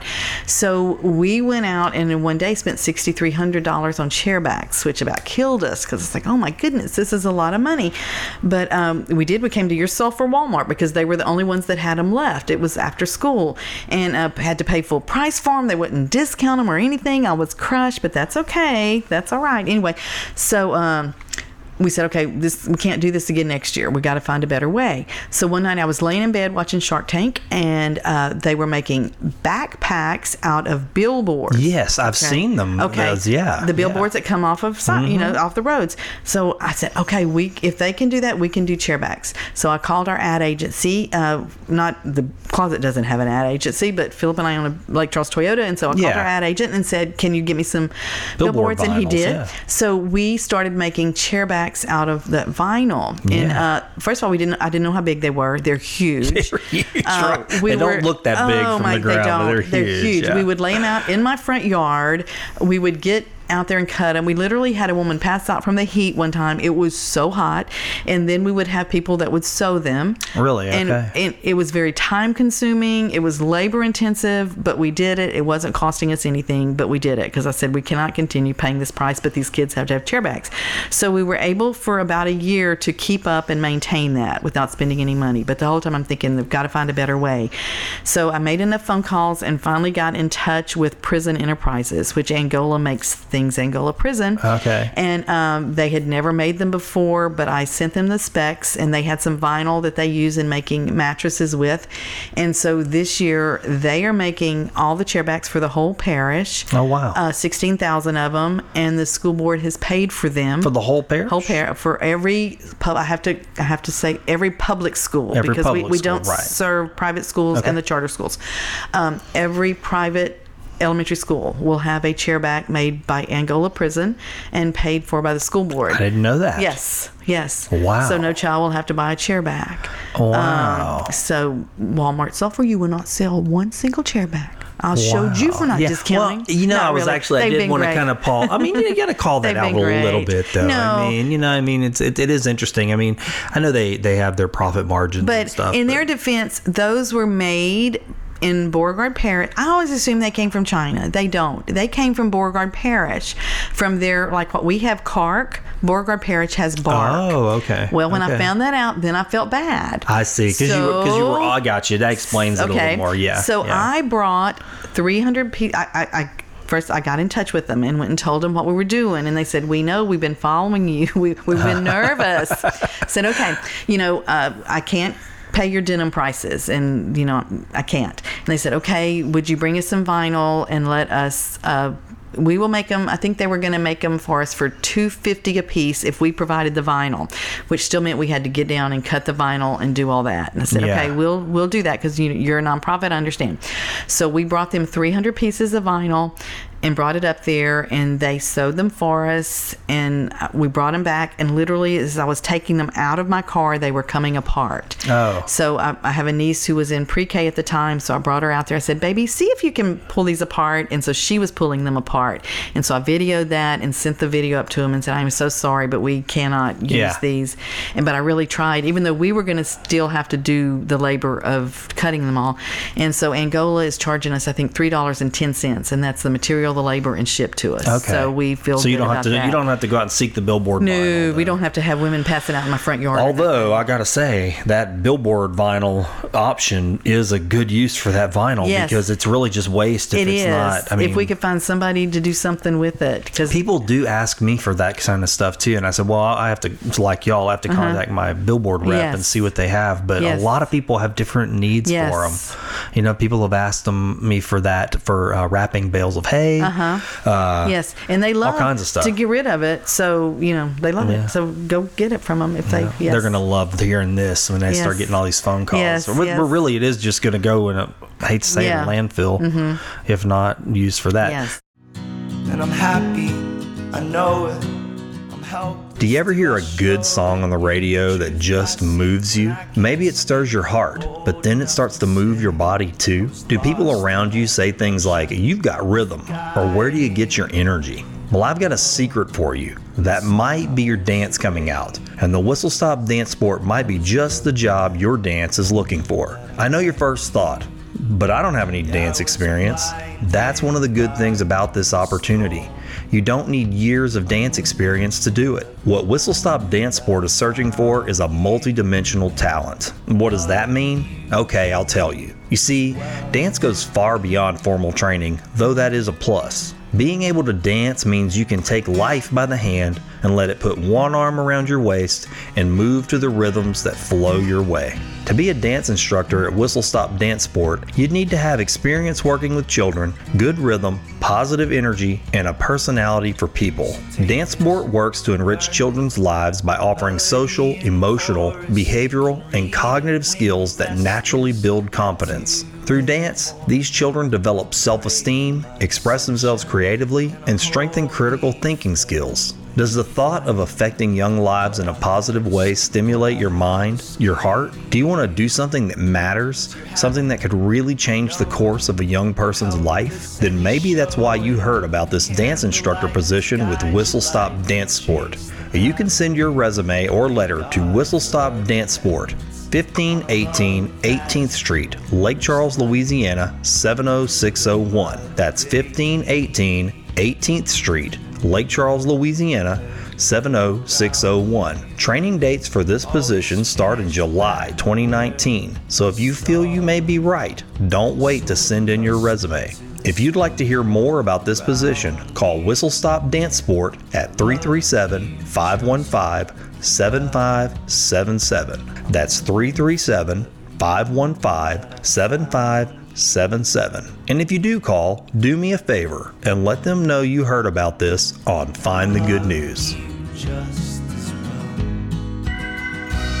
So that's interesting, man. What a great thing. Yeah. So many different little ways. Yes, it is just spread out, doing all kind of. I never dreamed. I just wanted to buy underwear. That's what I was going to do. Buy underwear. Well, that was one of the questions that's kind of been floating around. I wanted to ask you, rewind before you ever started doing this.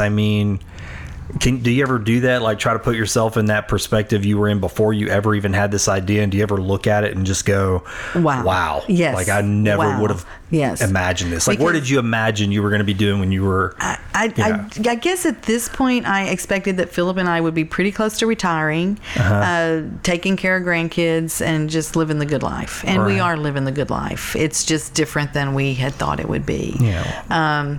And back to and I didn't mean to pick on Self for Walmart, because I'm heading over there to buy some school supplies, so y'all be nice to me.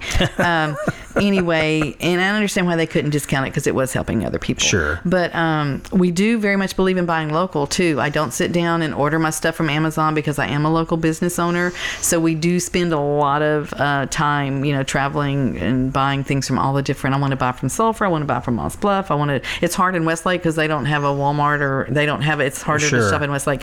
But I believe in buying local, keeping as much stuff local as I can, and that's just very important to me. It's important to show my face, so that when they do, the Walmart on Nelson Road just called me the other day, and they had socks for 10 cents a pair. They said come down, so we loaded buggies of socks that will go out to kids and stuff like that. So. Yeah, it seems like that is something that in the last couple of decades that has really emerged, and maybe along the same track as social media emerging, is a lot of companies now have this sort of second motive. They're manufacturing something, definitely. They definitely want to turn a profit, but there's also a need that they're doing. Like, I know there's a sock company that, for every pair of socks you give, they donate so many socks to homeless. Tom Shoes was kind of like that. You buy a pair of Tom Shoes, and it was just like there's this whole trend now. Everybody's got a service attached to their product, and I hope that just continues. Right. Yes. I buy sunglasses from a company, because I'm funny about those kind of things, because sometimes you can go, they say we're buy this and we're cleaning the ocean or whatever, and you go look into it and you're like, a small little fraction, the truth of it's not what you think. But some companies, if you go dig, really do. You're like, wow, they're actually putting a huge chunk of their profits back towards these certain programs, and you can actually go see where the money goes. And I like that. I really do. One thing I think that people have liked as they found out more about us is that literally every penny, and I think I can still say this safely, that we get goes back to a classroom. We don't pay rent. We're in our guest house. We don't pay utilities. Philip and I said we didn't put any money in the community debt. We pay the overhead. We pay the utilities. Like, our insurance policy is about $6,000 a year. I had no idea it was going to be that much. But we have drivers on the road. We have to insure our contents. We have things like that. Sure. So we pay the insurance policy. We just had to pay an accountant to do our taxes. Any stuff like that we pay. Right. So when you give us $1, if a school gets a delivery from us, it's in a recycled Walmart bag. We don't your time is all volunteer, and everybody else's too, right? So this is a true story. We had someone drive up to our location, ask me, "Do you have any paid employees?" And we said, "No, we don't." And he handed me a check for $5,000. Wow! So that was pretty cool. So I'm assuming that was the right answer. Anyway, but yes, nobody draws a salary. Every penny that you donate will go back to a classroom. That's something. So we are very, very thrifty. We don't throw anything away. We shop deals. We try. Now, if we get a call from a school that needs a particular size pant for an odd size, and we have to pay $40 or $50 for it to get it, we're going to do it. Another thing that we did that was cost us more. To start with, we had ugly shoes because we bought what we could find on sale. Now, little kids, if they shine or they have those the Disney truck people, I can't think of their name. The tomato tater, If cars, they have those cars people on them, they're cool. But once you get in middle school and high school, it's more important. Shoes are more important. And like we just found some on sale, and they were really, really ugly.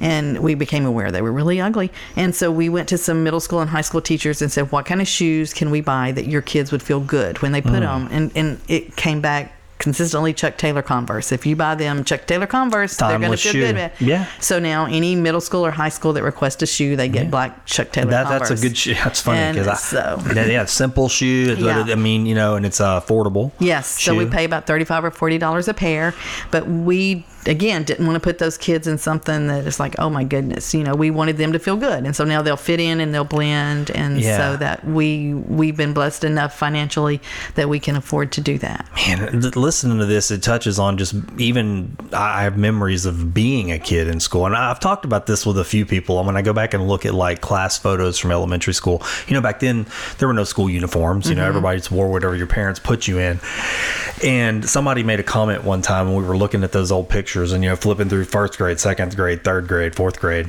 the old black and white picture, and somebody said we all look poor. And I laughed. I said, it's funny. I said, because it's true. We all kind of just looked like we're all from the same class of folks. It wasn't like anybody really thought about that. But I do remember, maybe everybody remembers that as a kid when you started to notice the difference, between what you had and somebody else had, and it does. It affects a kid. It really, really does. I've worried about that with my own children at various points. Are they going to be judged or belittled, or I don't know. That's always stings. And to be able to take that away from kids and take that off their back, that's such a blessing, because they don't have to get trapped in their value. That's what, and I guess our ultimate goal is just to keep these kids in school, to allow teachers to be able to love them and hopefully show them some of the kids, these teachers are the only love, the only positive they're going to see, and to keep them in school, help them get a high school diploma, and hopefully break the chain that they're in.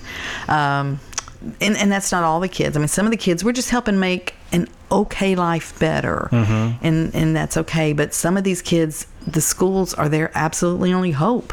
And if we don't step up as a community, those kids are going to be lost. And so that's ultimately what we're trying to do, is just keep them in school. That's what we're trying to do.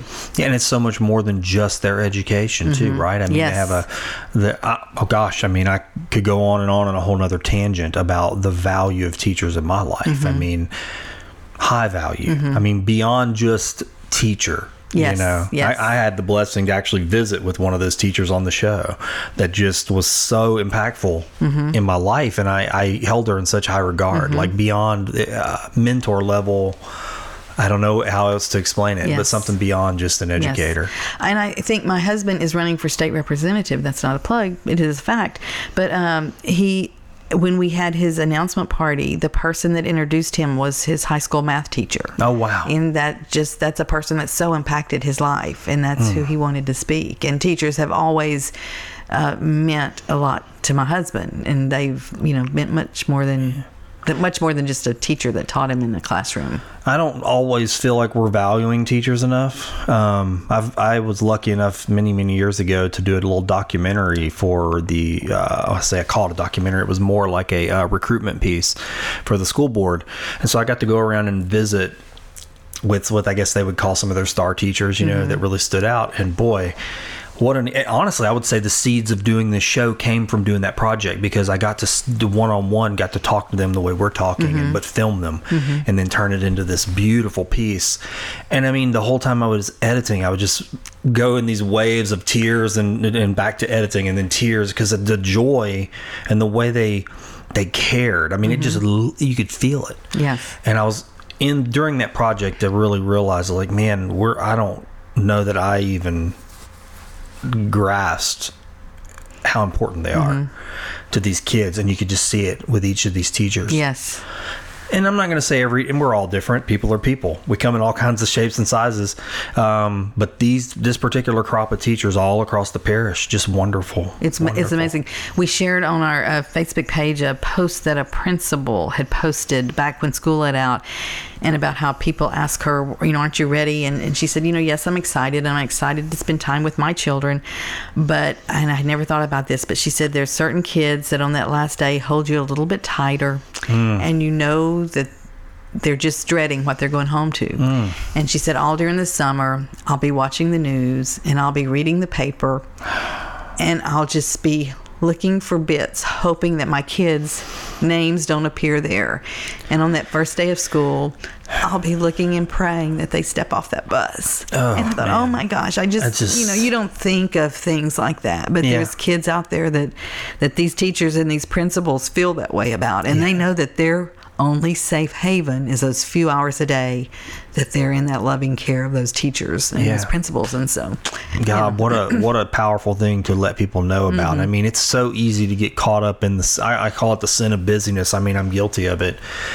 Get caught in the sin of busyness, and you kind of get in your own track and your own head. And for me, I think of it like a magnet, and I love it when the filaments can fall away. But like during the day and in life, you just get all this stuff that starts clustering around you to where you can't see that. There's these people out there hurting, with needs, and then it humanizes them in a way when we can let go of that and like sort of tenderize our heart. And I mean, hearing that, I was at visiting someone's church, and there was a school teacher there who it was the summer, and one of the children had passed away. And I mean, it was like a wave of emotion just spread throughout the congregation, because she wept like she'd lost her own child, Yeah, these are special people, and I don't understand like why God plucked me out to tell their story. I don't understand why He didn't choose one of them, except their calling is to be in the classroom. Yeah, sure. I tell people I couldn't be in there. I would do nothing but cry all day long. That's what I would do, is I would just cry, and so I guess He chose me to just go out, and I can buy underwear and speak. So that's my job, is to buy underwear and speak. Yeah. And because I was not raised in an educator's family, my parents were. I only have one sibling, and he's not a teacher. I was not raised around educators. I had no clue what they did. Yeah. So they're pretty special people. Yeah, they are. They really are. I mean, in a lot of ways, I don't know if I've talked about it on the show or not, but and that's why I always try to think of teachers not just in what they're teaching, but just the way they are. And if any teachers are listening today, I mean, and not to segue too far away from what you do, but like the value of just the way they are. I had a teacher who was murdered when I was in high school, and he never, it's kind of strange how timing is, he never singled me out. He didn't put his hand on my shoulder and give me any special treatment or wisdom. But I just, for whatever reason, and it was just my math teacher, it was my algebra teacher, it was like something about the way he was. It was something to me about the way he commanded the class, not in an iron-fisted way, but it was like gentle yet firm. And I always used to watch him, and he still to this day maybe he knows now in the afterlife, but he when there would be trouble in the class or children would act out, the way he navigated that territory, it was like I was watching a documentary about somebody teaching. He was teaching through doing, And I always was fascinated by him. Like, wow, he's so gentle and kind, but yet he navigates with a firmness without being cruel. I was just fascinated by that very sweet spot, that razor's edge that he seemed to walk.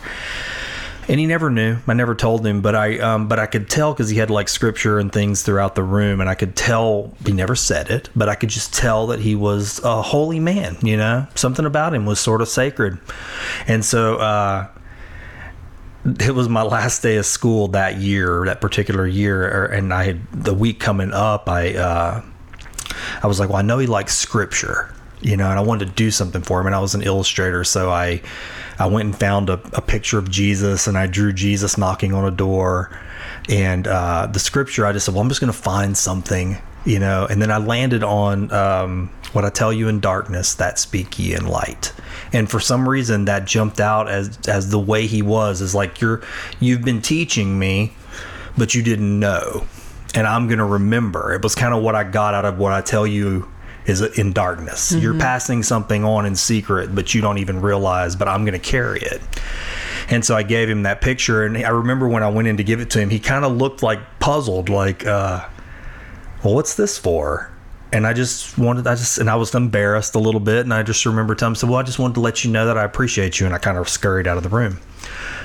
I never really got to tell him, and then that next school year, he was shot and killed. And so I remember when I went to his funeral, how many people showed up and the love that people expressed. And I got to sit there and listen to people who really knew him basically verify for me as a young person, like, wow, everything that I sensed out of him is accurate. This is the man he really was. He truly portrayed himself through his actions properly. And I don't know, something about that really stuck with me as a kid. And I mean, I've always wanted to model that, I guess. I don't know. And it just made me realize, I guess, as growing up and getting older, when I look at teachers, I just go, I wonder how other kids, if they're doing that too. Do teachers really fully realize, that kids are watching them? They're not just following your instructions, they're watching you, and there are kids that are learning from things from you. They're learning morality, they're learning compassion, they're learning I don't know, the golden rule. I don't know. They're just learning things beyond just the math and the science. Yes, and these days there's so many kids that is the only teacher of those things that they're going to have. Yeah. Yeah. More so, I think, than when we were growing up. Yeah, it's almost more important because, I mean, there's so many other things that can steal children's attention, and teach them if you're not careful, Yes. Yeah. Well, okay. So if people want to support what you're doing, do you have like an ongoing place where they can pay? Through our website, www.Dewanas. Let me spell this because my mama gave me that name. DEWANNASCLOSET.com. Dewanas Closet, or just Google something that sounds like it and you should be able to find us. There's a donate thing down there that you can give through, and we are a 501c3, so everything is tax deductible. You may be able to donate through our Facebook page. I'm not sure about that, but anyway, yes, and $5 we are more than happy. The way we shop, that buys 2 shirts plus tax. Gotcha. So anyway, so we're good.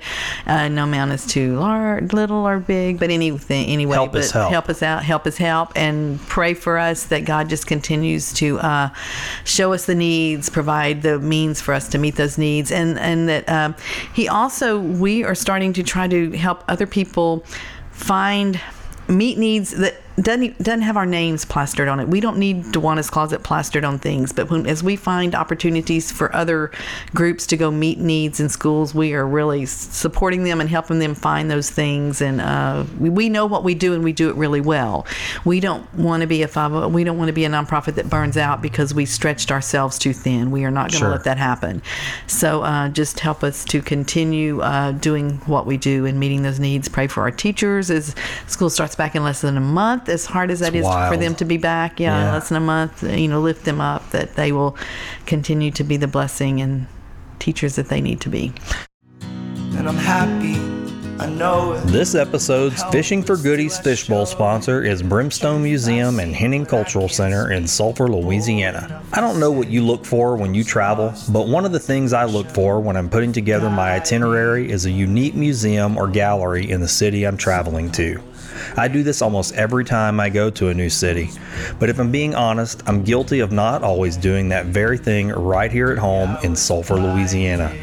That's really a shame, because we have one of the most interesting, historically relevant, and culturally rich corners in any city in the country about 2 minutes from where I'm sitting right now. I'm talking about the Brimstone Museum and Henning Cultural Center. Have you ever really thought about why our city is named Sulphur? They've got a permanent exhibit on the history of the sulfur industry that answers that simple question and more. You really get a full scope of just how important the sulfur mining industry was to the development of Southwest Louisiana and the impact it had on the rest of the world. Yes, the rest of the world. On the same property, right next door to the museum, is the Henning Cultural Center, presenting some of the most interesting, modern, and culturally relevant local art shows I've ever seen. My dear friend Tom Trahan and the Brimstone Historical Society have really worked hard to give us this treasure, and it's a multifaceted jewel that I plan to take advantage of more often. You don't have to wonder what their hours are, or how to get there, or what shows are coming up. Just go to brimstonemuseum.org like I did, and subscribe to their mailing list right there on the homepage. That's brimstonemuseum.org. Tom will make sure you start getting the announcements for each and every new show at the gallery. But you don't have to wait for the mail to arrive to enjoy this historical local treasure. You don't have to be guilty, like me, of overlooking a local wonder that conveniently sits next to the Grove, one of the most beautiful walking parks in Southwest Louisiana. Drop in and say hi to Tom for me. Tour the museum and center, and make sure to tell Tom that you heard about Brimstone Museum on Find the Good News. Now, let's take that dive in the fishbowl. So, there is a part of the show, I don't know if you've listened to the show. Have you had a chance to I listen? didn't. Okay. I'm not going to lie. Well, you see that fishbowl right here on the table? This fishbowl right next to your... cigarette thing? No, this right here. I was just one of the matches, cigarettes. Yeah, They're this not fishbowl cigarettes. with all the stickers all over it. So Okay. this is, now we've gotten to know you, but this is sort of, I told my son this last night. I said, the fishbowl doesn't have feelings. It doesn't listen to what we're saying. It's just got questions to ask you. So what each guest on the show does is they pick 3 questions out of there. Okay. And then basically let the fishbowl answer you, ask you some questions, and you respond to what's in there. Okay. 3 at once? Three. You can pick with one at a time. Okay. Yep. Okay. When are you the happiest in relationships? Probably when I am with my family on a cruise ship. Oh, really? Yes. Feels good? Feels good. Never been on one. Oh my goodness. It's away and people are waiting on you and you can eat as much as you want, and when you've had too much of your family you can go shut the door and like leave me alone. And just Leave me alone. Just chill out. Chill out. Yes. But when they're close enough that when you want to see them, you can see them. So that's that. Yeah. And that's probably my mind because we're planning one, I think, right now. Fresh in your mind. Yeah. I've never been. I mean, I see people who go all the time, and they love it. Because when my family is at home, we are all working on different things or the same things, and we are all so busy. We don't take time for really each other. We are. I mean, we all, and that sounds terrible, but it is an admission that I'm making. We all go 50 miles an hour, all of us, and I'm stopped 5 minutes and help Philip do this, and then he comes and stops 5 minutes and helps me do this, and then we're blah, blah, blah, blah, blah, blah, blah, blah. And that's just how. So probably, I guess that's because when we're out there on the ocean and we can't really work and we have to shut it down, and my whole family's there. In November, we were there from my dad, who was 87, to our youngest grandchildren, who at the time were 9 months old. So we were all there together, and it was wonderful. That sounds really nice. Wonderful, wonderful, wonderful. Okay, let's see what the next one is. Well, this is a big one. That's a would you rather card. A would you rather change the past or see into the future? I would rather... That's a tough one. That is a tough one. See into the future. Yeah. Yeah, I would. What's been done's been done, and I'm okay. Yeah, you could change the past and you wouldn't be doing this right here. I would rather see into the future. Yeah. Maybe avoid a couple of potholes along the way. Yeah. Things like I would like to know, like, how long am I going to have my parents? Like, 'cause that's a big deal. Because, like, this cruise we're taking is like, my dad will be 88, and we had a Panama Canal cruise planned that he really wanted to go on, and my mom got really sick and couldn't go. And so now we're doing it again because I'm thinking my dad's 88. Like, if I don't do it soon, but my grandmother's 99. She'll be 100 in December. So maybe I can put it off for 5 years, but maybe I can't. So I would say see into the future. I would rather see into the future. The past is the past. I made mistakes, but hey, I learned from them. And here you are today. Here I am today. Yeah. I may not be the same person if I change the past. Yeah, that's true. Okay. Third one. What did you want to be when you were growing up? I wanted to be a nurse. And why? Because I wanted to help people. Really? But that's really dumb because I can't stand the sight of blood. And really, when we're watching shows and blood comes on, I cover up my eyes. So I only wanted to be a happy nurse. So I only wanted to be the nurse that brought people their brand new healthy babies. That's all I wanted to do. Like lightweight, like kind of check the temperature, maybe blood pressure, no blood, no body That's what I wanted to do. Just here's your healthy, beautiful baby. How when did that start? Was you little? Were you little when that started? Yes. And I never liked blood, but I always wanted to be a nurse. Did you see it on TV or something? Or? I don't know. Yeah, I don't know. I always wanted to be the happy nurse. That's what I wanted to be.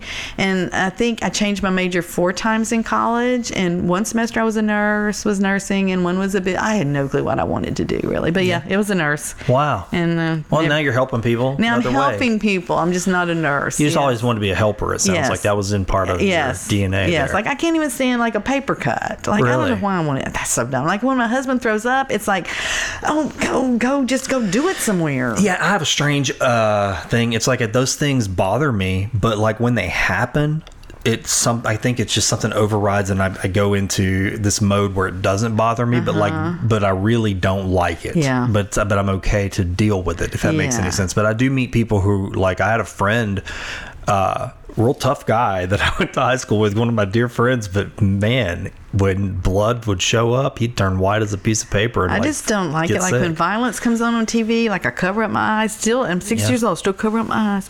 But anyway, like what was the movie that came out about Jesus that everybody... Oh, The Passion. The Passion. Like even the preachers that didn't go to movies went to see. Yeah. Like it was the same way. It's like... It's a hard movie to watch. It was very hard. It's still hard to watch. I watch it once a year and it's hard.